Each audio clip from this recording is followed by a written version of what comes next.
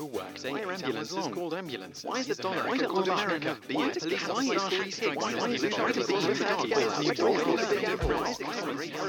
Hi, welcome to Weekend Wise, the weekend's version of the daily knowledge podcast from todayifoundout.com, where we answer one of life's big why questions.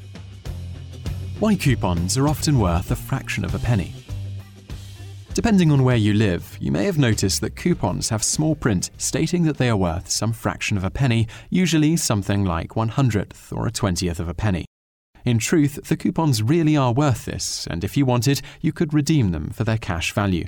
Of course, you'd need a large quantity of them to even reach a penny's worth, and the price goes up even more if you're interested in making a profit, as you'll often need to mail the coupons in to redeem their value, depending on the company issuing the coupon. So why are they worth anything at all? This stems back to the days of trading stamp collecting. For those not familiar, the trading stamp system was a fairly brilliant customer loyalty program used by various businesses starting around the 1890s in the United States, though later spread to other countries.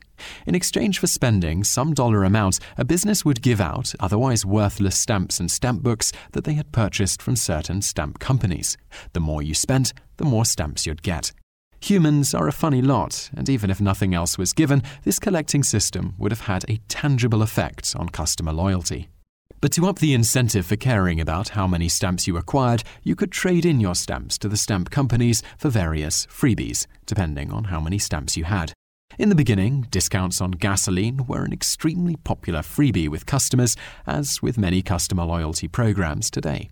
This wasn't costing businesses much of anything, as they, of course, incorporated the cost of the stamps into the price they were selling their product for. Further, you'd have to collect a pretty large amount of stamps to get anything of real value.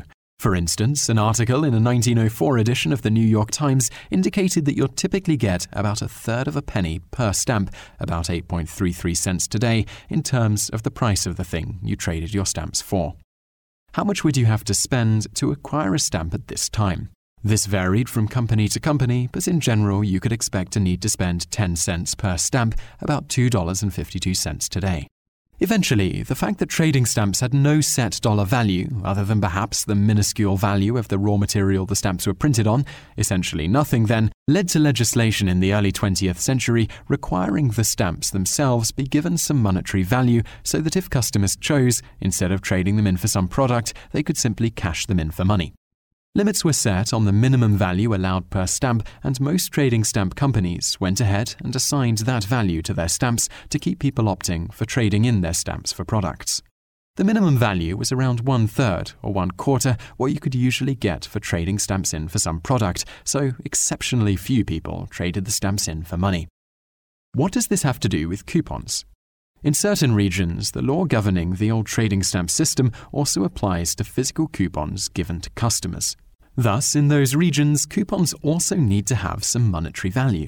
Today, the Association of Coupon Professions claims that in the United States, only 3 states still require a monetary value to be given to coupons: Washington, Indiana, and Utah.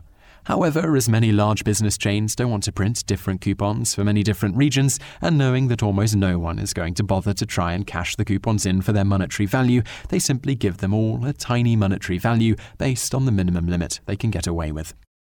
Bonus fact.